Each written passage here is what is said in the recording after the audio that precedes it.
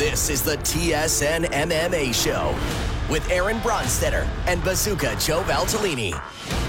Max Holloway takes on the future Hall of Famer. Chris Cyborg might have her last fight in the women's featherweight division. Will there continue to be a women's featherweight division? Leon Edwards beats RDA. Where does he fit into the title picture at welterweight? We also have Tanner Boser, who's fighting at UFC 240, making his debut, an Alberta native, on the card in Edmonton, Alberta.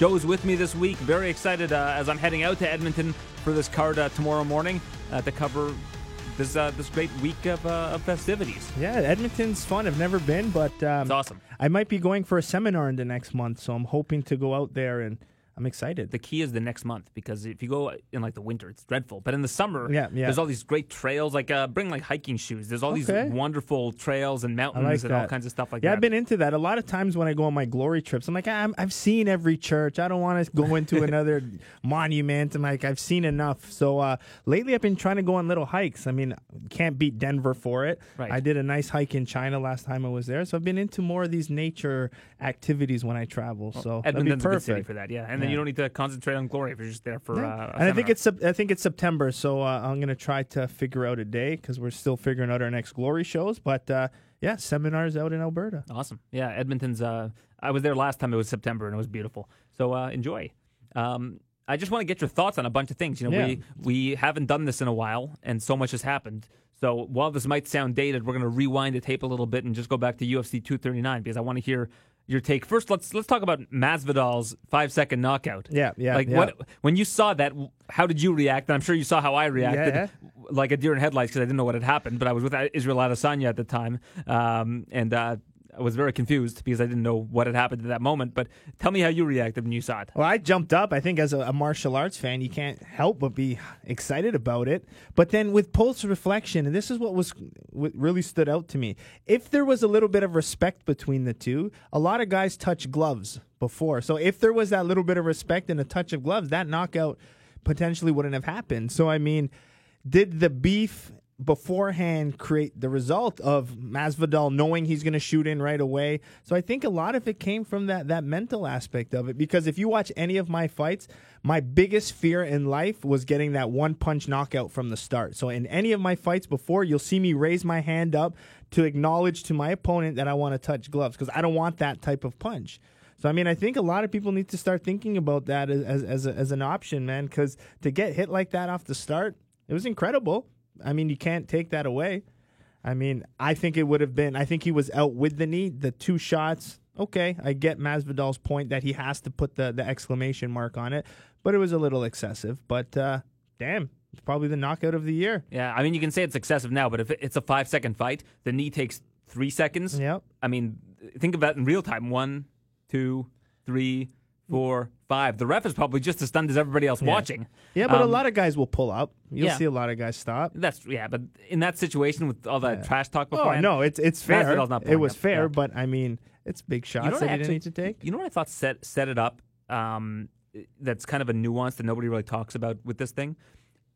Askren, after the fact, said he was anticipating the idea of Masvidal possibly doing that because he had done did that it against in the Till Till. fight. Yeah. What Masvidal did when the fight first started was he had his hands behind his back and was walking to the side, almost to create the illusion that he wasn't going to rush forward, and then he rushed forward. Yeah, so just yeah, that yeah. 1 second, 1 second setup to not come running right away, that might have been what allowed him to connect because it threw Askren off. I mean, I'm telling you, like, no one took into account the hand touch, too. A lot of guys touch gloves before. So, I mean, if there was respect between the two and then you meet in the center of the ring before you fight and you touch, you just took that 5-second knockout away. Yeah. So, I mean, that's an interesting fact. I mean, that really stood out to me. It's like I never thought about something like that.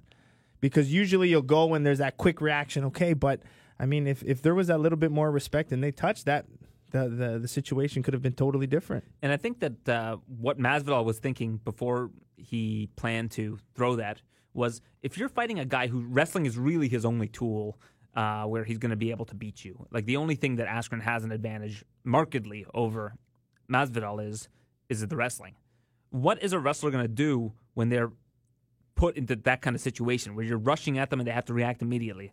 Their first instinct is double or single. Yeah, And dip your head and go dip for your the head legs. and go. So what are you going to do in that situation that's going to be able to Because if he just runs at him at full flight and doesn't throw a knee, he gets taken down pretty easily. Yeah.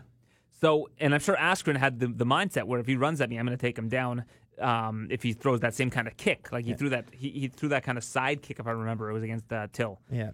So I think that Masvidal timed it obviously perfectly and was practicing it over and over again. Yeah. Like you do the repetitions, eventually it becomes muscle memory, and he basically outsmarted Ben Askren. There's so many factors to that too. Askren, one, isn't a guy that's going to get close to you or clinch you before he takes down. He's gonna shoot from a far distance. So even if Masvidal did a punch approach, he probably would have been taken down very easily. So it was the perfect strike to throw right off the bat like that. I mean, like I said, that's every fighter's worst nightmare, to be caught with something early like that. But even as a striker, I mean, I've been watching a lot of UFC lately, and the flying knee and the flying switch knee has become a weapon it's been very effective. It's when guys are throwing it, they've landed with a lot of success. So even in my coaching at Bazooka, I've been mixing in a lot of that flying switch knee. It's really throwing guys off in this last year of striking. So, man, it's a deadly strike, and we got to add it to our repertoire.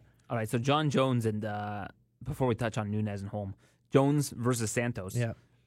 My thought on it was, if you're John Jones and you're the best fighter in the world, you need to finish that guy. You need to show it. If he's torn his MCL, ACL, PCL, meniscus in the first round, and you don't get a finish, a lot of people say, "Oh, you're really disrespecting Thiago Santos by saying it was a Jones thing and not Santos being great." Well, I acknowledge that Santos was great in that fight and that he went all 5 rounds, but I think that if Jones in that situation wants to prove that he's the best in the world, like, you can destroy any fighter on planet Earth if you're as good as John Jones is when they have that injury in the first round. Yeah, and I mean, I don't understand his decision not to wrestle. And I know he was saying, I want to show that I can beat a world-class striker in his game, but you're John Jones. I totally agree with you. You got to go in. You have to be more dominant. I mean, I get what you did. I mean, but it wasn't, to me, you go, you take him down, you get the finish, you show your dominance, and then you move on from there. I mean, I don't think it looked great. I didn't think it was a great technical fight for him. I don't know. I'm still trying to see now with this USADA stuff and where Jones is going to fit in. I don't know. It's curious. I'm very interested, but I don't think it was the right approach. Take him down. Do what you have to do to get your finish. I mean, I'm also someone who believes in finishes. I in my career hated decisions, so no matter who I was always looking for a finish. So I kind of expect that from the big guys. And then with Nunes, I mean, if you didn't already think she was the best in the world, which would probably make you feel pretty foolish before that anyways, she's the best in the world. Yeah. That was an unbelievable way to finish Holly Holm.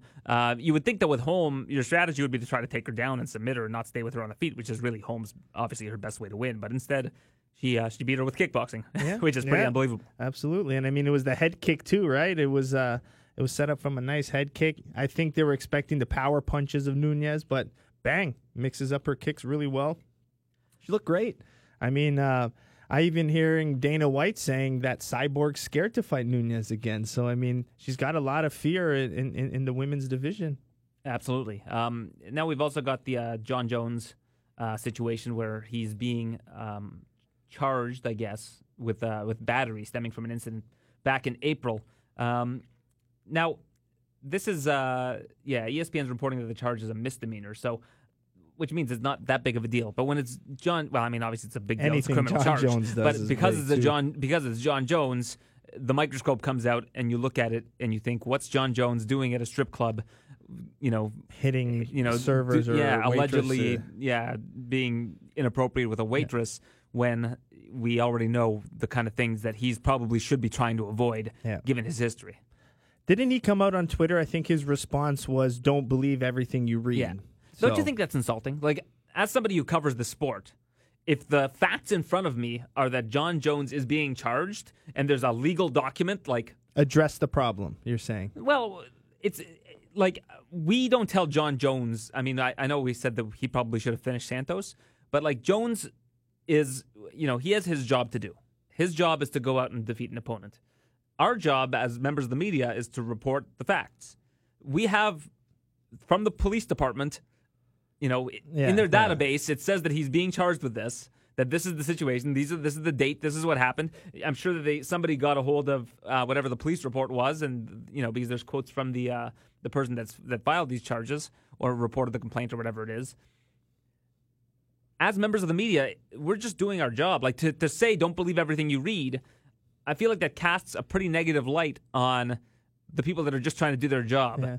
But the people sometimes doing their jobs can be really bad people. The clickbait, the creating stories that aren't there. And I think a lot of fighters, I mean, me personally, I could agree with a lot of them. There's a lot of bad media out there. So, I mean, I think a lot of fighters get really frustrated with the type of news that comes out about them.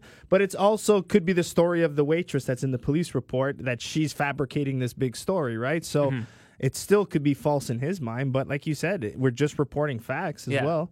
Yeah, but address them. If you're not happy with it, go on and address the problem, face to face. And he kind of did. I mean, he went and said he's paid the fine. He says, I have people. Doesn't mean anything. Yeah, but he says, I have witnesses with me that will corroborate this evidence. Now, as you know, in these sort of establishments, there's cameras everywhere. So, who knows what actual evidence there is. And maybe who knows what, it's hard to really say what happened unless you were there. But at the same time, like all the people that have reported the story are just reporting like facts that are readily available to the public, right? So it's not like we're, people in the media are making this kind of thing up. There are charges. That's what's being reported. So, when you say don't believe everything that you read in the media, I mean, you can say, don't believe what this witness is saying or don't believe what this person is saying. I'm going to be cleared. But to say don't believe everything that you read to me is pointing at the media and saying that they're fabricating information when really all that's coming out are just facts. It's just the facts of it. Yeah, I get it. But the other question, though, is like, what does the UFC do about this? Like, the UFC has already thrown the code of conduct, which I don't believe exists, at Jon Jones. And I plan on finding out what the code of conduct is. I think that it's important information. It would, I mean, every organization, you sign one. But, I mean, at this point... You sign a code of conduct, or do you sign a contract? Usually within your contract, there's like a professionalism contract. So it'll be like, I will not, I will not swear in the corner. I will use professional language. I will not, on my social media or anything I wear, not show religious or political beliefs. And you get, like, fines. And that's how it's been with kickboxing in most places I've signed with. I mean, they're like, okay, if you don't show up to, press conference without a suit, that's a 10% of your purse deduction. So they threaten that way. And I mean, that could be a way that the UFC does it too. But I'm not sure how the UFC does it, but I think it's a good idea. Well, here's my question to you. If you're the UFC, these charges are out there, do you put him in another fight in December like he wants to be? Do you think that there's enough here that would, as a promotion... Would you be able to say... That's a tough question. Yeah, would you be able to... Do you think that you'd be able to say, I don't think we should do anything with this guy until we find out the problem what's is, going I on don't here? believe in what he did. Obviously, he shouldn't be hitting anybody, never mind a female at a strip club. But it's hard. You don't know the big story. In the past, the way the UFC has gone, I'm probably going to guarantee you they'll probably put him in a December card. But is it right? I don't think so. I mean... It's just tough. It's tough because it's who you are as an athlete and who you are outside. I know they're separate, but they're really connected at the same time. I don't know. What's your take on it? Well, it's hard because if it was any other fighter that doesn't have a history, he would be suspended. If it's a misdemeanor, like I think that the promotion usually looks past something like that. If it's like a felony, then it becomes a little bit more iffy. But because it's Jones. And there is the history that you have to consider. I mean, there's also the fact that this is a promotion and they're here to make money and that Jones isn't in jail. If these charges do go through, maybe it ends up being a fine. Who knows? But I'm sure they want to get this thing resolved before they have him fight again. But I don't think that it's going to preclude them from putting him in another fight. Yeah, I don't think so either. So we'll see how it goes. And I don't know if that's the right or wrong decision either. Like, I think that if you are an NBA player and you get a misdemeanor charge, it's like a 1 or 2 game suspension. You're not out for the year. Mm-hmm. But, And it's tough because you only fight 3 times a year, Dana right? White might do what he did with McGregor when McGregor had the bus incident. We suspended him for 6 months. Yeah. He hasn't fought in 6 months, so we suspended him for 6 months. Yeah. But there was never any sort of like official suspension. Absolutely. They just say that so that it seems like something they're occurred. doing something about it. Yeah. But I mean, it sticks to you too, right? Look at Greg Hardy. I mean, still after how many years it's been with his domestic abuse charges, he still has that stigma on him, I feel. I mean, Yeah. it's really hard to get something like For that sure. off of his name, but I know they're different situations, but I mean, you still got to take it seriously. For sure, regardless but I what it also is. think that a lot of that circumstance is a product of him not acknowledging that he did anything wrong. Yeah. That's why I think a lot of people are hesitant to kind of give this guy a clean slate, is because whenever he's asked about it, he doesn't really deny it, but he also never says like, "Oh, I really should. My past is behind me, and I really regret what I did." It's more like the past is the past. Now let's look forward to the future. Yeah. I mean, you got to think how far mixed martial arts has come in this last little bit. I mean, all mixed martial artists I would say even 10 years ago were criminals. They were labeled as, the stereotyped with mohawks and tattoos and bad people and only wanting to get into fights. And we finally have changed the image of what a fighter, and we've now started talking about fighters as athletes and martial artists. So I think we've gone a good way, but there's always those few that are always going to play with that line. But we've gone in such a good direction. We got to keep it that way. We got to make it a family affair. We got to want it where kids, like if you're John Jones, regardless what you do, you're the biggest role model and ambassador for the sport. We expect a little bit more from you. Like, I mean, we do expect a little bit more like a GSP. Like, we've never seen, he was a great role model for the sport. He brought in that positivity that we're all looking for. But John Jones, I mean, he is his own character. It is working what he's doing, but you have so many young kids and so many young people wanting to follow what you do. You need to follow yourself from a different code of standards. My opinion. Yeah. But the crazy thing about this Greg Hardy thing is that, like, if another player from the NFL, who was a good player in the NFL, decided to go and come over to fighting and is doing what Greg Hardy's doing, like it potentially being a top 10 heavyweight by the end of the year or by next year, like that's a pretty remarkable story that you're starting to learn martial arts like just a couple of years ago, and just the sheer athleticism is enough to propel you to those heights. I always said if NFL players came to the UFC, we'd be in trouble. Mm-hmm. I mean, I think their natural ability to, like, how explosive they are off of a line, boom, that's got to help with your punching power, your kicking power, your explosiveness, your ability to, to go recklessly and powerful. You teach them a nice single or a nice double leg takedown to a running back, he's taking everybody down. I mean, that sheer power and athleticism and the punch and just teaching them a little bit of technique, I think we have superstars in them. I've always said it. And we saw Greg Hardy this past weekend defeat Juan Adams. Juan Adams, a guy with a Division I wrestling pedigree. Yeah. And he beat him in under a minute. Like, that's... Yeah. And I think Juan Adams is good. Like, yeah. I think that this... if you asked me about his previous opponent, Smoliakov, I would say he's not a top 15 guy or anywhere close. His last one was Arjun Buller, wasn't it? Who won? Adams. Yeah, Juan Adams. Yeah. He lost to Arjun, but I'm talking about Greg Hardy. Like, Greg Hardy's last fight against Smoliakov, I would have said this guy's not really UFC material. His fight against Crowder, I'd say this guy's a decent heavyweight, but he's not, But Juan Adams, I think, is a great win for Greg Hardy. I think it's a statement win for him to do it in that kind of way. And it shows that he's ready to take on that next echelon of heavyweight. I agree. I hate those types of finishes, to be honest with you. I know I mentioned it a little earlier before the show, but it's one of those things I'm like, okay. It's more of like a inexperienced finish, where it's like he grabbed the single, I'm just going to start punching from whatever position. I mean, it's great. It works. I think it was a good wizard, though, and a good sprawl. We saw a little bit of that in like a Francis Ngannou. Like Ngannou's going to finish you that same way. If you grab Ngannou's single leg, he's going to punch your head until it falls off kind of thing. So, I mean, it works with that heavyweight power, but I think it shows a little bit of inexperience still where like some of the bigger guys aren't going to finish you that way kind of thing. And with Hardy, I think he's ready for a top 15 heavyweight. I think that a win over Juan Adams puts him in the conversation to face some. If you look at like the top 15 heavyweights are not that impressive. Yeah. Like if you look at let's go like 1 where's through like 10. someone like Walt Harris. Like Walt Harris, I think is probably in the top 10 now. But let's go look. I'm going to pull up the wonderful UFC rankings, which I think so highly of.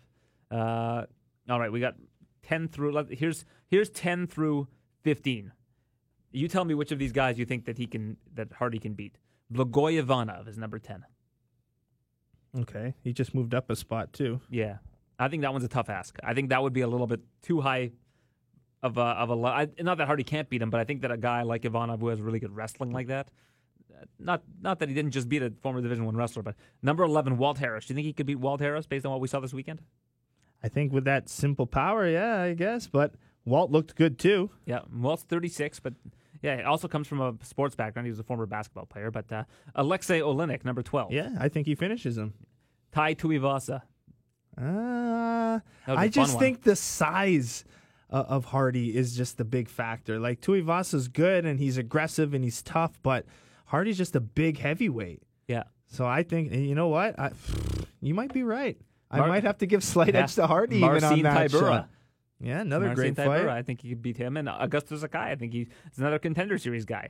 Yeah. So when you look from the top 15 down, and also if you are doing these rankings and you've got Augusto Sakai at 15 because he beat Andrei Arlovsky or whatever, like, you probably should put Greg Hardy above him, in my opinion. But I feel like because of the stigma with Greg Hardy of his past actions, it's going to keep him out of the top 15. Yeah. But I think the people who do the rankings are often swayed by, if you beat a guy with a number beside their name, you kind of leapfrog them. Yeah. So. But it's also, the experience of his overall record. You got to think Hardy has, 5-6 fights?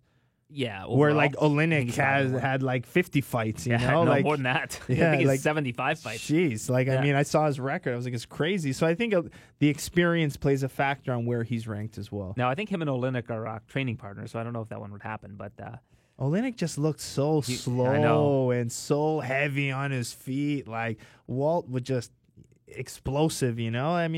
Oleinik looked bad to me. Yeah, well, Oleinik has looked like that for years, though. Like, he's an older guy, and sometimes that works to his advantage. He kind of does things slowly and ends up finding ways to beat people off his back and things like that. But Walt Harris is the type of guy that likes to keep it on the feet, so that's where Oleinik has a lot of issues against competition such as that. What else do we have from that card? We had, you mentioned the Harris and Oleinik. We kind of touched on that, but the main event, while Leon Edwards ends up beating Rafael dos Anjos. Now, the question that I have for you is, a guy that consistently wins decisions and has that kind of a streak. And the streak we're talking about Edwards being eight in a row. 8-win streak. Yeah, eight in a row. He's now ranked number 4. Is this a guy that you ever see getting into the title picture based on how he's winning fights? I know. I hear everybody talking about it. He's in a division now which is really backed up for title shots. So it's going to be tough for him to kind of make a statement to get there because, you have Colby Covington coming up, and it's based on his fight, what happens there. You have Masvidal now waiting in line after that finish. So I know he, after in his post-fight, called out Masvidal, but Masvidal's 3 and he's number 4. But if I'm Masvidal, I don't take that fight. No, because it's almost behind. It's almost one step down for him in a weird way, but I think anyways we have a potential in 2020, maybe by the end of the year we'll see him for a title shot, I feel. You know what I think the UFC should do? They should call up Tyron Woodley and say, we have Leon Edwards for you. Masvidal's not going to fight you because he wants to fight for the title or he wants to fight Conor. So he's sitting back. They're also managed by the same people, Masvidal and Woodley. Covington is fighting Lawler, and the winner will get Usman, most likely. The winner right? might get Usman, depending on what happens with Masvidal and how that fight is won. But I would call him and say, listen, Tyron, we want you to fight Leon Edwards. Like that's a fight that makes all the sense in the world to me. Yeah. Because I think those are two guys that the UFC would have a bit of a hesitation to put into a title picture, give a title shot to. At least have one of them take the other one out. Yeah, it's interesting because I've listened to a few journalists on this topic. You're one of the only ones that brought up Woodley. I think, Woodley is kind of the forgotten guy. And it makes a lot of sense. It's weird that you say that, but he's absolutely forgotten. Yeah. He hasn't even been talked about in this next top 4 or 5. The funny thing is, I spoke to Woodley at International Fight Week, and he goes, I think I'm going to fight Usman in November at Madison Square Garden. Now, I don't know if this is just like manifest destiny or what it is, but I don't think that fight's going to happen. And if that fight doesn't happen, I think that a Leon Edwards versus Woodley fight makes all the sense in the world. Yeah, and Woodley's still ranked 1 on the rankings. Yeah, either that or you take Edwards and put him up against Darren Till in the UK. Like, that's another one that would make a lot of sense. Listening to Edwards post-fight, he doesn't want any other fight. He's really looking at Usman or Masvidal as his next two. But the problem with Leon Edwards is, like, Masvidal, I think right now has actual leverage. Like, I think that he's a guy that now he's marketable now too. Yeah. He's hot. This is the hottest he's ever been. Absolutely. Whereas Leon Edwards, I think after this weekend, people are going to stop talking about him. Yeah. I just think that because of how he wins, and honestly, I was incredibly impressed by him. I thought that. I thought RDA was going to win that fight, and I scored at 49-46 for Edwards, and it could have been 50-45, and I would have been fine with it. I think some of the judges did give it 50-45, right? Yeah, and people on Twitter don't know what they're talking about, but I gave Edwards. I think it was the second round or something, or the third round, where people were like, "Oh no, it's RDA. You don't know what fight are you watching, guy?" Yeah. But whatever.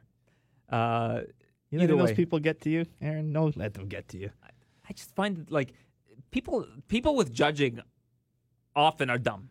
There's the people that say this fight should be a split decision. It's the dumbest thing I've ever heard in my life. Yeah. Well, even Why for should me, it be a split decision? Why? Well, even when I do a parlay sometimes for fun and I'm at home and I'm like, I'm only looking at the guy I want to win, so I'm Yeah, biased exactly. a lot of times too. So But maybe they're in the same boat, right? The people who say that should have been a split decision are the dumbest people on planet Earth. Oh, I agree. Like why? I was should, half why asleep should and it I've have been been hearing like it. if it's a close fight, but all three judges give it whatever 29-28 to one guy? That doesn't mean it should be a split decision. It doesn't mean that one judge should have thought the other guy won because it was so close. Yeah. They judge it how they judge it. Yep.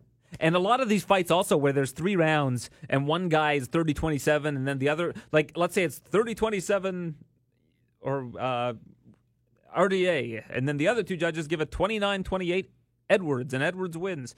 People are always like, what's that other judge? Why would that other judge give it 30-27 for RDA? It's like because nothing happened in the fight. Yeah. It's 3 rounds of guys staring at each other. Yeah. This fight is not an example of that. No, But let's say exactly let's say your it's point Till is- versus Wonderboy. Like that's an example where if one judge had it 50-45 Thompson, and Thompson lost one of those rounds definitively. But either way, if 2 of them had it 50-45 Till and the other one had it 49-46 Thompson, you can't really get overly mad at that because there wasn't a whole lot that happened The in that action fight. that happened, yeah. But that's where they're saying like you should kind of gauge the fight as a whole, not individual rounds, right? Which sometimes I could get. I understand that's that. the pride rules. Like, I mean, sometimes if, like, say the first 3 rounds in a 5-rounder, the first 3 rounds very close, you may have landed a few extra strikes, and most of the judges gave those early 3 rounds to one guy, but in the last 2 rounds, the other guy puts a beating on you, cuts you open, smashes you up, almost hurts you, you win the last 2 rounds, but you still lost the fight. Now, if these You know? commissions weren't terrible at doing math, I would be a big fan of the half-point system. I think that a half-point system makes a lot. Yeah. Like you have 10-9.5 for a close round, Yeah. 10-9 for not as close. I think 10-8.5. judges are scared to give a 10-8. I think They are. you have to give it. I feel like that's going to kind of help not make a split decision when one guy obviously won. Give a 10-8 if it was, somewhat of a dominant round for that fighter. For sure. You were watching a lot of the San Antonio card, but 10 decisions. It ties a record. Yeah. And there were 9 in a row, which is a new record for the most consecutive decisions in UFC history. Until Dan Hooker stopped Oh it. man, that was a slog. Yeah. Getting through 9 decisions is not fun. Yeah, I guilty of it. I was able to watch most of them, but I fell asleep in that main event. Yeah. Guilty. You might as But, well. What's that say about Leon Edwards? I know. Yeah. I mean, I think I would have fell asleep during Although you would have anybody liked, at that you time. would have liked a lot of Leon Edwards' exits. Like he had a lot of really good exits where he elbowed off the exit. Yeah. He was using his elbows probably better than 95% of fighters in the UFC. He was using it as such an effective weapon. Leon Edwards is one of those guys where I always forget how good he is. Like when I was watching him against Dos too. Anjos, Yeah, I was like, I agree. wow, this guy's really good. Yeah. Like I thought he was going to lose. I didn't think he had what it takes to beat someone like an experienced OG like RDA. And now I guess RDA is just relegated to being a gatekeeper again. Yeah. Like I don't know where he goes from here. I mean, I know a lot of people talk about what an actual gatekeeper is, but RDA, man, is just talented. Age catches up. And what really shocked me about Edwards is he never had a martial arts growing up. His first martial art was MMA. So, I mean, it's pretty impressive to see how fast and how good he's become just doing, not having that traditional background in either wrestling, because he can wrestle well, he can strike well. He does everything, above average, which makes him, I think, his best attribute. Yeah, he's one of those guys where if it was like a video game, he'd have like a 7 and everything. Yeah, so nothing's exceptional. Yeah. Like his striking isn't exceptional. It's good. His wrestling is good, not great, So I think he's just above average in everything, and that just makes him dangerous. I mean, I'm excited to see some matchups for him in the future, but I think his ability not to entertain. I mean, but then again, I've heard that his ability to entertain. He got into a street fight with Masvidal, backstage that wasn't even enough for him, you know? Yeah. So what It wasn't really does much of a this street he fight. have He to kind do? of got hit with 3 punches, and then that was it. But We can call Yeah. it a street fight. Yeah. Make it more entertaining for the guy. yeah. But I mean, he started yelling at Masvidal while the guy was doing an interview backstage. like, what else can you do? You Yeah. know what I mean? He's trying. He's doing everything he can. I think he's confident. He's trying to be a little bit more out there, but 8 wins in a row. He just needs to keep his head down before he knows it. You know, he'll have that Yeah, shot. I mean, eventually you got to give the guy a title shot if he wins 9-10 in a row. But the issue is, like, how many do you do? Eventually, that luck might run out. Now you're fighting the killers in Like the division, Masvidal's right? won 2 in a row. Yeah. You know, and now he's like. I'm in still title shocked contention. with Masvidal. Don't get me wrong. I'm still shocked at how he's, had. But he is a guy that you kind of appreciate in the sport because it's not like a guy that just came from nowhere and came up. He's been around. backyard fighting to different organizations. So he's one of those genuine guys that deserves a world title shot. He's put enough in the sport. He's really dedicated himself to it. He deserves that shot. And a lot of people would say the same thing about Frankie Edgar, who's challenging Max Holloway for the title. Now, Volkanovski, to me, was the guy who should have gotten that shot. Yeah. I think that a lot of people would say that. But I've kind of explained this before. Just because Volkanovski deserves it doesn't mean that Edgar doesn't also deserve it. Yeah. He's a company weird. man, He's you just gotta been give around it to forever. him. He's a Hall of Famer. Probably they one needed of a his main last event. shots Yeah, at it. it Let him probably is go. his last shot. Yeah. Unless he moves down to bantamweight or Volkanovski something. might have another couple shots in the future, so I don't mind that decision. And the thing about this one that I think a lot of people aren't taking into account is this is, I think, by far the best wrestler that Holloway's fought. Mm-hmm. Like if you go down the from top to bottom of the at least the featherweights that he's fought, just looking at it, like I can't see a single guy that you could say is even close to the level of wrestler that a guy like Frankie Edgar is. They're just most of the guys he's fought are strikers. And the way Frankie Edgar attacks you with the angles, the in and out, I think he gives Max some good problems. Yeah, this is going to be a fun one. I think that a lot of people are overlooking Edgar here, and I might end up sounding stupid eventually, but let me just take a look at the odds here because I think that they're fairly off. I think Holloway's like a 4 or 5 to 1 favorite now, and I just think that's. Yeah, he's like almost a 5. Oh, sorry, I'm looking at the wrong guy. You can never count. He's a 4 to 1 count him favorite, out. and Edgar's plus 320. Like that's a pretty good number for Frankie Edgar. UFC needs to fix their rankings on their site, man. Has Frankie Edgar ever been this big of an underdog? Let's take a I look. can't think about it. I don't think so. When he fought, just looking, I mean, I can't see anything. He was a big favorite over Faber. I think the last time he was this big of an underdog was the first time he fought BJ Penn. He was like a pretty big underdog. He was plus 700 the first time he fought BJ Penn. And he beat BJ, And didn't beat he? BJ Penn. Yeah. And then the next time he fought BJ Penn, he was like plus 260, which is around where he's at for this fight. It's a little bit better, and he won that fight too. So Edgar's the type of guy where when he's an underdog, he comes out and he wins. So not to say that he's going to win this fight, but I do think that a lot of people are sleeping on Frankie Edgar going into this one. Yeah, I agree with you. Because a I lot of think people you say, can never count how can he Frankie win this out. fight? A lot of people say, how can he win this fight? Because they're picturing So Max many pulverizing options. him Yeah. 100%.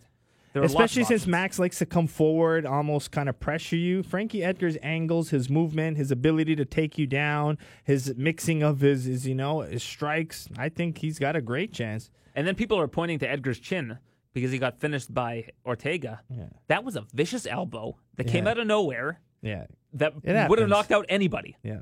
But he had a and quick other than that, turnaround and Edgar ended hasn't up- been knocked out. But who was Edgar's quick turnaround Cub. after that knockout? Yeah, the Cub's a big hitter too, and he Yeah. went in and he won that fight, right? Yeah, and it was a rematch, and that was a fight that he probably should have won.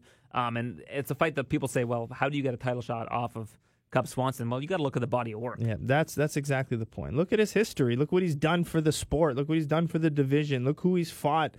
That's a guy who deserves it. Let him go out, as his last chance at another world title. I think it's a great decision. And then the biggest favorite on the card, Chris Cyborg against undefeated Canadian Felicia Spencer in the co-main event. Now, the thing that interests me about this is not what happens during the fight, it's what happens after the fight, because this is the last fight on Cyborg's contract, and she says she's willing to test free agency. She wants to test free agency. And you can already see Dana White planting seeds. He's saying, Cyborg didn't want that fight with Nunes. Cyborg rejected that fight with Nunes. Nunes is going out saying, Cyborg didn't want to fight me. It's strategic on Dana's It's part, for sure. 100%. This is a two-pronged attack from Dana White, because what you're doing now is you're telling the world that Cyborg is afraid to fight Amanda Nunes. Yeah, so in which Cyborg's to mind, call a she's fighter like, scared in is Cyborg's mind, she's like, big insult. I'm not afraid to fight anybody. I'm Chris Cyborg. Yeah. And then on the flip side of that, he's lowering her stock in order to get a better price on her when they re-sign, or to diminish her stock to other organizations. Yep, nailed it. Cyborg now holds the cards where she fights. If she ends up mopping the floor with Felicia Spencer, like the odds would indicate, and I'm not trying to write off Felicia Spencer here because I think Felicia Spencer is a very good fighter, but if Cyborg ends up beating Spencer in the first round, if she grabs that microphone, she just needs to say, I want Amanda Nunes next. This company needs to pay me. Yeah. Now you fired back. Yeah, and this is how good I am. A big payday out of it, too. Because if she ends up leaving, this division is done. Yeah. There is no point of having a women's featherweight division without Cyborg. Nunes wants to fight at 35. If she defends the title at 45, who's she going to defend it against? Yeah, Spencer's coming off a loss. Megan Anderson's coming off a loss. That is, of course, if Cyborg beats Felicia Spencer. Yeah.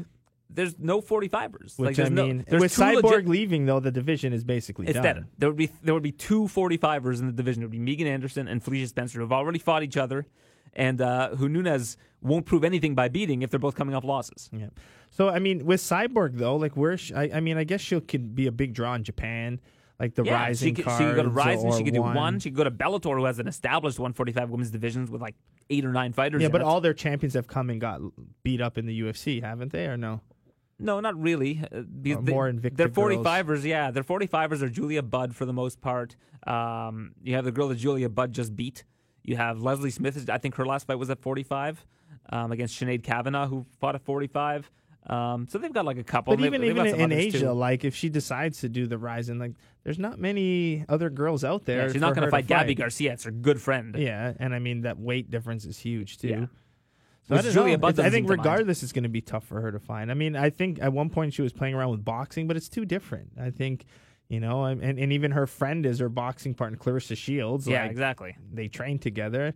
I mean, would she make that much money in boxing anyways, in her age and stuff, women's right? boxing doesn't pay like men's boxing does. No, it totally doesn't. It's like nothing. Yeah. So, I mean, maybe for a crossover fight or something, but...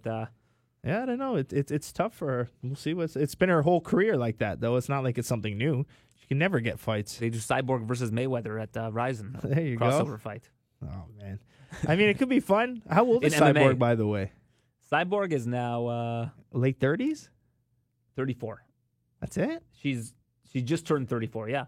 Same age as me. Seems like she's been around for a while. 1985. Yeah. Man, I'm looking good for my age these days. Yeah, I'm looking young. Yeah, she's like 6 days younger than my sister. Yeah, she looks a lot older. Well, she's been around for some time, and but just looking at her background, like 20 straight wins, like it's pretty unbelievable. Yeah. So we'll have to see how that goes, but I do think that she kind of controls her own destiny now. Like I think that if she gets a really good win and she gets on the microphone and calls out Nunes and also calls out the UFC, that's what you got to do. Because right now the UFC, it seems, are trying to lower her stock a little bit on the way out. It's just crazy to see though how someone like Felicia Spencer could already get a co-main event spot, and I mean the women's division. I mean, well, because she's I think Canadian and it's a Canadian fight. I remember her talking though. She's playing up the Canadian part for this one. Apparently, she lives in the States. She moved to Florida when she was like a kid. Yeah, but she had the Canadian flag. Own it. She had the Canadian flag though when she beat Megan Anderson. She walked out to the flag to the cage with the Canadian flag. Own it, girl. Yeah, she has always considered herself to be a Canadian. So all right, we'll adopt her for a little bit. Exactly. So she has 3 straight wins, all by rear naked choke. I do think that if this goes to the ground, if she's able to get Cyborg to the ground, who knows what happens? Yeah. Because her grappling seems to be really good, and she also has a karate background, so it's not like her striking is completely the best thing about karate is that distance control, so you're not going to want to sit there and let Cyborg punch you at all. Yeah. So either in or out, grapple her. But even in the clinch, Cyborg's nasty in the clinch. Like it's very hard to get into clinch with Cyborg and then try to take her down. The chances of taking her down from the outside, it could be tough. You're going to eat some big punches, so... Man, good luck. Yeah, I do feel like Felicia Spencer is being a little bit overlooked here, though. I do, I think that people are already kind of having it as a foregone conclusion that she's going to lose this fight, which I think is unfair. Yeah, because I just feel like people don't know much about her either, and they don't really know what she can do. So we'll have to see. We'll see on Saturday what she can do. I mean, there's no better testing ground than Cyborg. Yeah, and I love her mentality. Like, she has an opportunity to fight one of the best pound-for-pound women in the world. She's jumping on it. She's taking it. She's training hard for it. That's a true fighter. She's not intimidated. She knows that, like, hey, I think in her mind, and even win or loss, she just fought the best woman in the world. That's a huge accomplishment in anyone's resume. Mm-hmm. So good on Felicia Spencer. That's true, for sure. No, people weren't lining up to fight Cyborg. No, and she's like, man, to say that you fought the best fighter in the world, that's huge. Mm-hmm. That's a massive accomplishment. So regardless what happens, she fought Cyborg. She could always have that on her resume. So. Now, the rest of this card is lacking in meat a little bit. You know, they've got a good amount of Canadians on the card. You got Spencer, you got Olivier Aubin-Mercier, you got Marc-Andre Barrio, you've got Hakeem Dawodu, yeah, they're Gavin all Tucker. prelims, right? Yeah, I was excited to see Gavin Tucker back. Yeah. I mean, we've been following each other for a while since I think we interviewed him here. Yeah, he's been... yeah, we interviewed him here, and then since then we started following each other on social media, and I was like... I know he lost his last one by a pretty bad knockout, and I was really a little... bad. And it was in Edmonton. Yeah, and I was nervous that he wasn't going to come back, and I've been seeing his training. I think his style, man, I'm a big fan of his. He can fight both ways. He can fight southpaw, orthodox. He can kick fight. He can box well. I mean, I'm excited. I think he's a great prospect. I just hope that knockout didn't, change his path by any way. Hopefully the long break helped him because I'm a big believer in Gavin Tucker. He was being compared to Dominic Cruz in terms of his footwork and all of that. And, amazing. And then he has that one loss. Nobody's talking about him I'm going to try to get him to Bazooka one day. Now, he's 33 now, so he got a couple years left to he trains with Crew Ash, the same guys that does Roy McDonald striking in Muay Thai. And out in Montreal. He's been going back and forth, half through Montreal and half in, I think it's I gotta get him to Bazooka Nova Scotia, one day. Halifax. Yeah, I got him. Looking forward to seeing his return. Hopefully it goes better for him than it did last time at Edmonton. It's not fun to have to go back into that same arena, same cage, given what happened to him last time. What can you tell me about Hakeem's opponent? Not much. I mean, his name is Yoshinori Hori. He fought at Pancrase. Okay. And he's being brought in on short notice, but he's a guy that gets a lot of knockouts, like a lot of finishes, and he's apparently a bit of a wild man, so that's going to be fun to watch. But Hakeem's power, I'm sure they expect Hakeem's like that. a 5-1 favorite in this one, so we'll have to see. Good low kicks. I mean, he's fighting in his province, so... Always mean mugging. And then another guy on the card is opening up the event, Tanner Boser from Alberta. Heavyweight, and with Arjun Buller now going over to one championship. Yeah, I was surprised about that. We've got Boser representing Canada as a heavyweight, and he joins us now on the TSN MMA show. Ladies and gentlemen, it's time to introduce this week's guest. All right, welcome to the UFC, Tanner the Bulldozer Boser, getting to fight in your home province, Edmonton. Is that exciting for you? Yeah, it's really cool. Getting to have my UFC debut in my home city is a big deal. So you're from Edmonton. I think I saw you were from like about an hour out. Is that right? Yeah, I grew up a few hours away in a town called Bonnyville, and I've lived in Edmonton since 2013, so coming up on 6 years here. Oh, wow. So you've been training out there and everything? Out in Edmonton? Yeah. Yeah, I live here. I've lived here for quite a while. All right. Well, you've been in this game for almost 7 years now. Why do you think it took so long for you to get to the UFC? I don't know. It doesn't matter. The road I take is the road I took. So I mean, I've fought a lot of good guys, and I've fought all over the world. I like the way my careers went. I don't know why it took so long, but I don't care. I'm here now. Yeah, I'm looking at your resume. You fought guys like DJ Linderman, Tony Lopez, Chase Gormley. These guys have been around the game for some time and have fought very high-level guys, of course, prior to fighting you. Yeah. I've fought a lot of guys that are some of the best guys in the world that people around here might not even know about. Guys like Muhammad Bukayev and Dennis Smolderev, Selim Gary Razalov, as well as the guys you've mentioned. I've been fighting top guys for years. I know that the Edmonton Commission has been shaken up. You fought Tim Hague twice, may he rest in peace. We saw what happened with him involving the Edmonton Commission. Did you have any hesitations about fighting in Edmonton? I know the commission's kind of changed, but since then? No. That there was a moratorium for a little while where there was no combat sports in the city for I don't know how long it lasted for, like half a year. No, in my opinion, it was extremely tragic. It was a very sad circumstances and an extremely devastating outcome for his family. He had a young son, but I don't know anything. I'm not his family. I'm not a legal person. I'm not even smart. but I don't blame the commission. It was certainly a situation where the commission probably should have suspended him, though. I mean, based on the research that I've done, it seems like he shouldn't have been out there. You're right. He had suffered several knockouts near the end, and yeah, the commission probably shouldn't have allowed him to fight without like an MRI or a bunch of extra brain tests. Yeah, no, probably. I guess in that capacity, you're right. The commission definitely dropped the ball.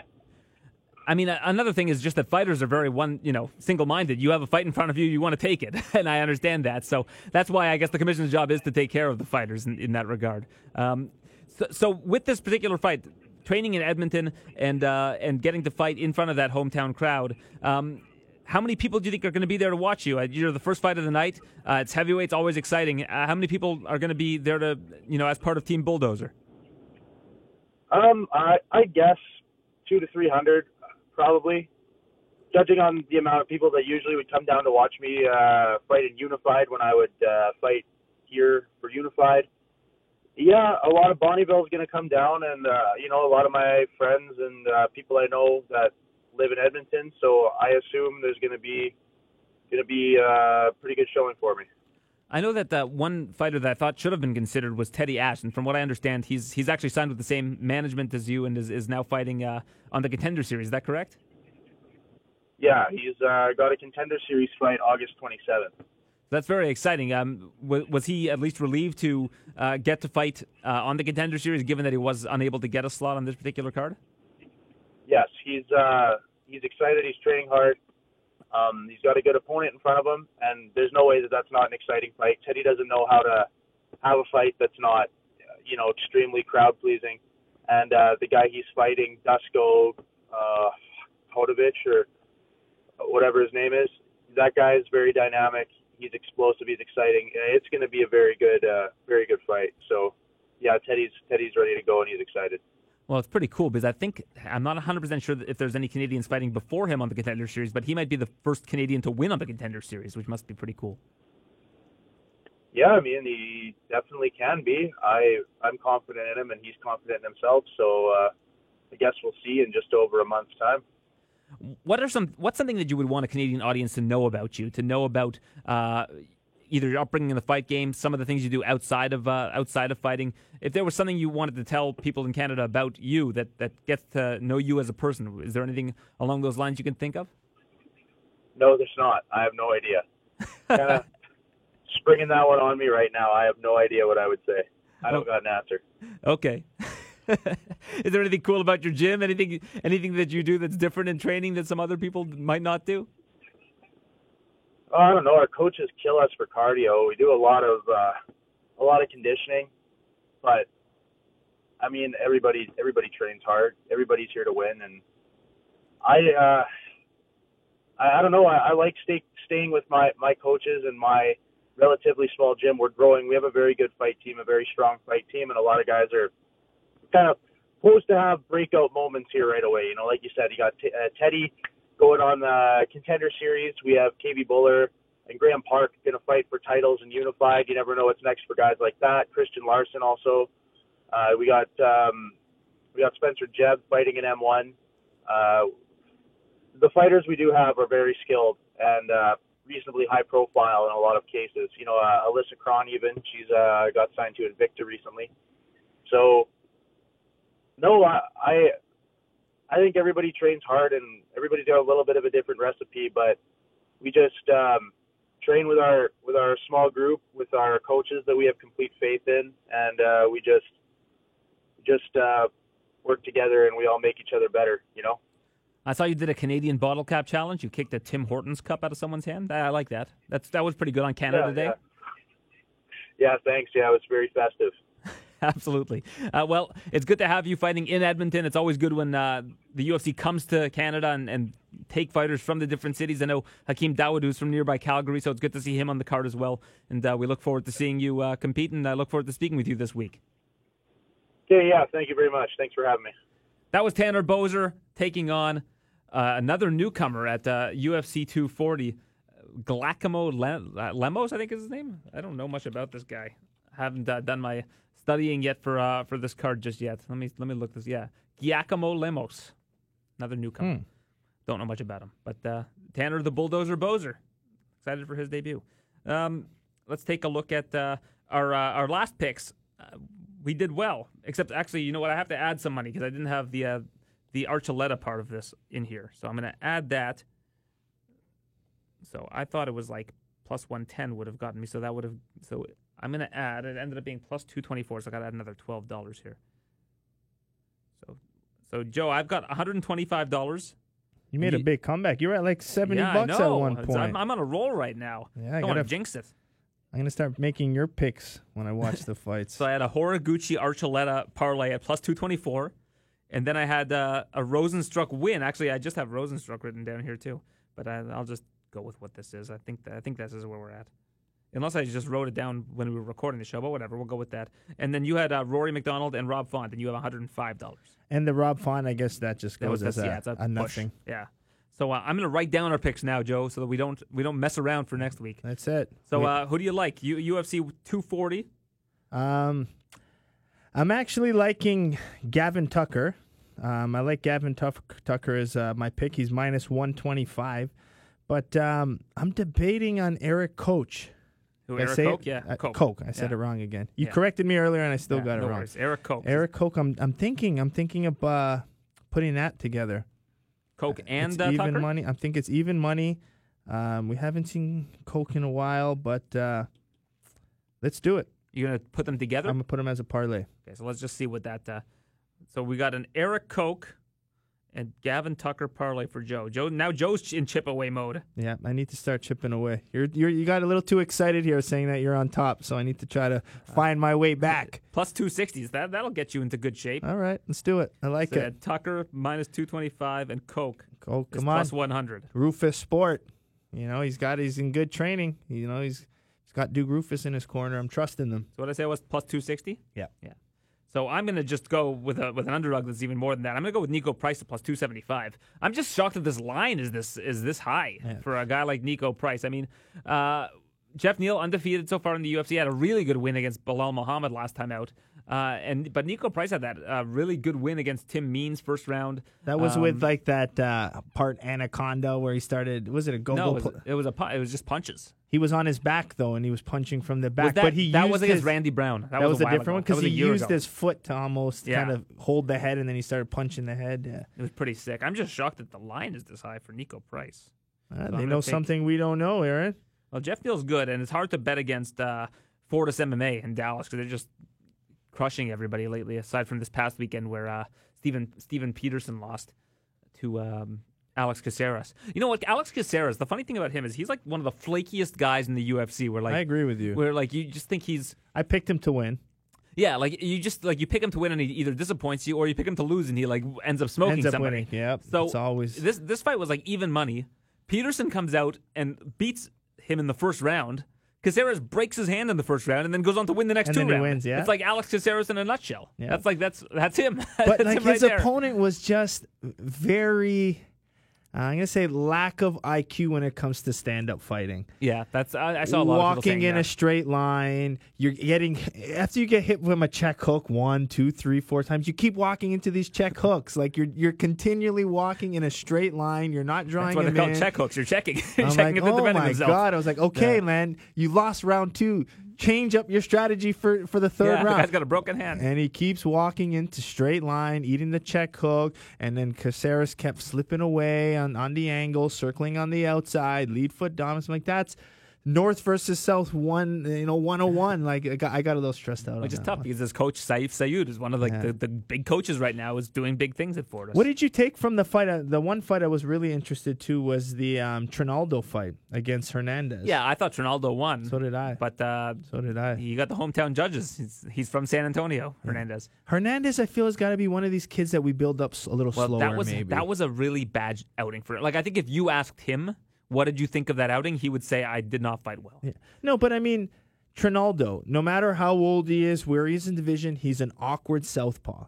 That's a tough guy to fight. He was landing those switch knees and those flying knees I was telling you about that have been fairly popular. Like, he's just dangerous and unorthodox. Whoever he fights, he's going to give a tough fight to. I mean, that's not a fight that you want to give someone you're developing that's coming off of a loss, in my opinion. I think Trinaldo's dangerous, and he's a southpaw, awkward. I thought that was a terrible matchup. Yeah. So it's But whatever, he got the win however he got it. Yeah. 2 30-27s, Yeah, you know? very, very strange judging score. Yeah, he's going out on the media saying, because I want my win bonus. You know, he's calling that he deserves his win bonus for that fight. Why wouldn't he get his win bonus?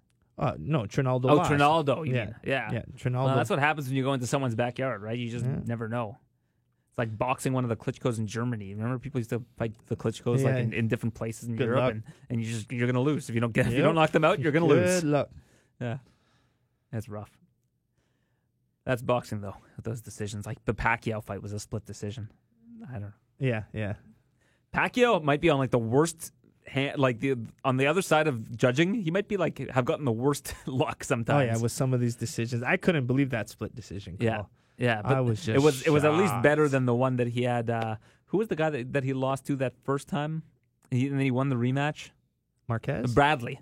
Oh, Timothy that Bradley. was a draw, wasn't it? No, he was a lost the loss? decision to Timothy Bradley, and I think like the That was broadcaster one of the that was worst doing of the all judges times. had him winning like 11 of 12 rounds or Yeah. something. That was one of the worst I've seen. I just remember I watched that fight.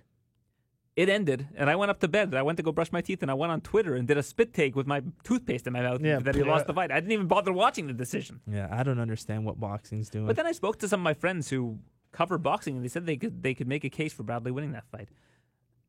Yeah. I don't know.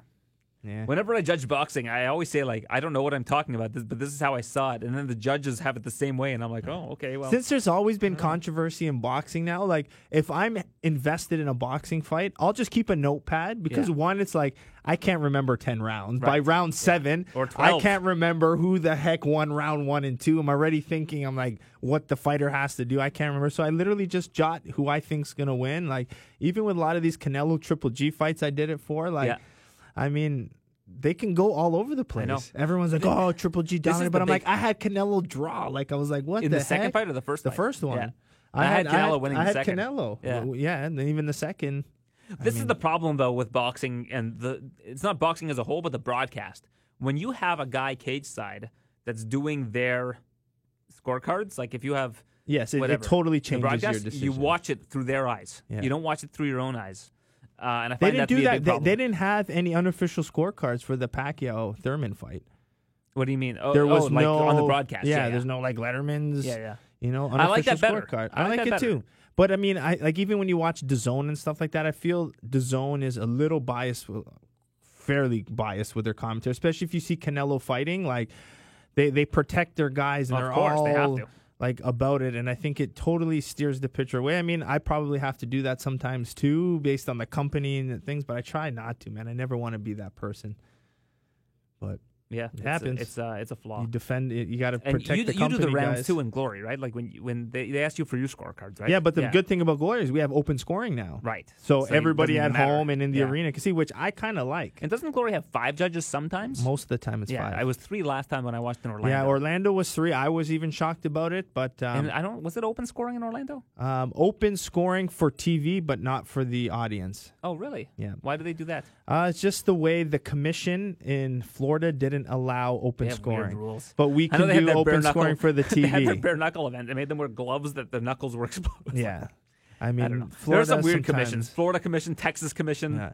We want 5. I mean, what's wrong with that? We'll pay for the other 2. Yeah. We're going to get better results out of it. I like mean, it. I know Rogan has been a massive advocate for that. I think 5 is great. I also don't think it's bad to have a panel of people watching at home where they could almost watch the fight from the broadcast, and seeing the angles of the fight differently. And then all they got to do is, like, if you put 50 people at home deciding A or B, A is fighter A, B is black corner, whatever you want, and then you have 55 people judging it, you're going to get a closer answer than you are having 3. Yeah, 3 it's is true. brutal. Yeah. 3 is one, 1 out of the 3, it's a split decision right away. You're like, what the heck? That's not fair. I just think that in MMA that the scoring system is flawed. Like the 10-9 system makes no sense to me because at least in kickboxing, if you knock someone down, it's a 10-8, or if it's a dominant round, like you get usually it's a given that it's a 10-8 if there's a knockdown. Yeah. In MMA, it's like very gray. Like, it's a very gray area decision. Yeah. Because they don't really count a knockdown as a knockdown in MMA, right? If I knock you down with a straight right, it's not guaranteed a 10-8 round. Yeah, exactly. Which is stupid. It is stupid. But I also think that's why I like decimal. I like if you did decimals. I like if you did like that was a 10 to 8.5 round because the guy got knocked down. And then at least you get some diversity in scores as well. But I don't know, whatever. And they need some striking-based guys. I swear to you, as a low kicker, I'm proud of being a low kicker. I support, and I'm in the low kick movement. I'm all for it. But they do not score low kicks as a scoring strike, and it drives me nuts. Yeah. You never see it. I mean, a guy, no action's happening. Low kick. He's hitting it. And then they're not talking about it. I was like, how are you not talking about it? That's the only strike that's landing. It's like touching the body. You're touching a scoring target. Mm-hmm. That's a point. And then whenever it's like a big body kick, it looks more painful because the guy like will wince. And it's like, oh, big body, Yeah, it stresses me out. Oh, well. So we need more. You got to get your judging license. I should. I don't know if I would like it, though. No. I don't know if I would like it. But, I mean, if there was a big organization in Canada that had a lot of fighters, I probably would do something. I wouldn't want to be a ref. Judge more.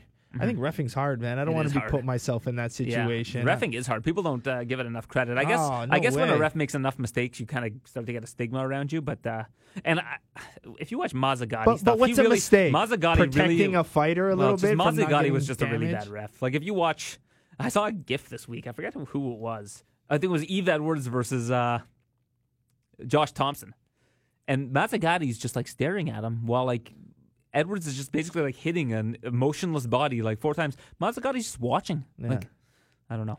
Well, anyhow, I got to get you to the gym. So let's wrap this baby up. Let's go.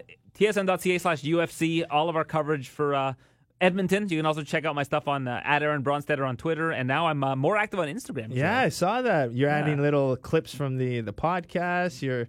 I like it. Yeah, for sure. It's really good. Keep it up. Absolutely. I'll do my best. Especially in Edmonton. I want to see some behind-the-scenes stuff. And, yeah.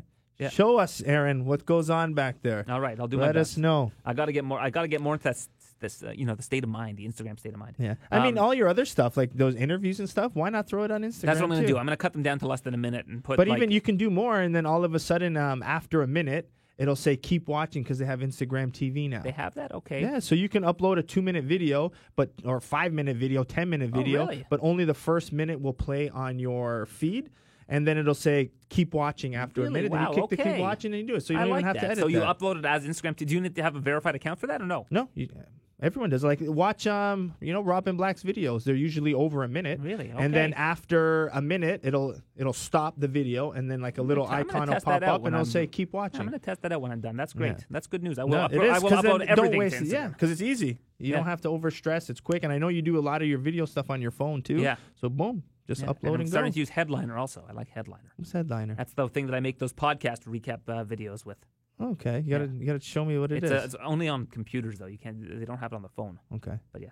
Anyhow, I'll let you get out of here. Bazooka Kickboxing at 680 Progress Road. 680 Unit 1. That's it. And there you go. Teaching tonight. What's your latest YouTube video? I've been a little slow on it because of all the travel, but it was defending and countering in mid-range. I have a combination coming. I'm going to try a new strategy. I'm going to film some of my drills that I teach in my actual classes. So I'm going to see if you guys enjoy that. So wait for that on YouTube. Put those on Instagram, Joe. Now that there's Instagram TV, you can put the whole thing out there. I know, but I don't want to give all my stuff. Come on. You mean my whole episode? Yeah. Yeah, true. And then have it like linked to your YouTube page. But I want people to go to YouTube. Why? Well, why not you get just the ads. I get an extra couple cents. That's true. You get a couple extra cents, but I mean, to me, it's more about people watching it than anything. But I should. But I also don't want to. It's only going to be there for a day. I don't like bombarding people with. That's fair. I try to use my different social media that you can follow me on all platforms, and you're going to get something different on each. I don't like to have the same thing across. What I think you should do is when you have a YouTube video, like let's say it's like defending a check hook. Yeah. Do a 1-minute version of it that's completely different. That goes on. Yeah. That goes I usually on Instagram do stuff and says, like "Hey, go to my YouTube page. You can watch the whole video." I usually do that. Yeah. All right. Cool. Most of the times I always do that. Yeah. All right, Joe. I'll get you to the gym. Boom. I'll see you next week. Yes, sir. Thanks for listening to the TSN MMA Show. For all the latest UFC news, visit tsn.ca/UFC.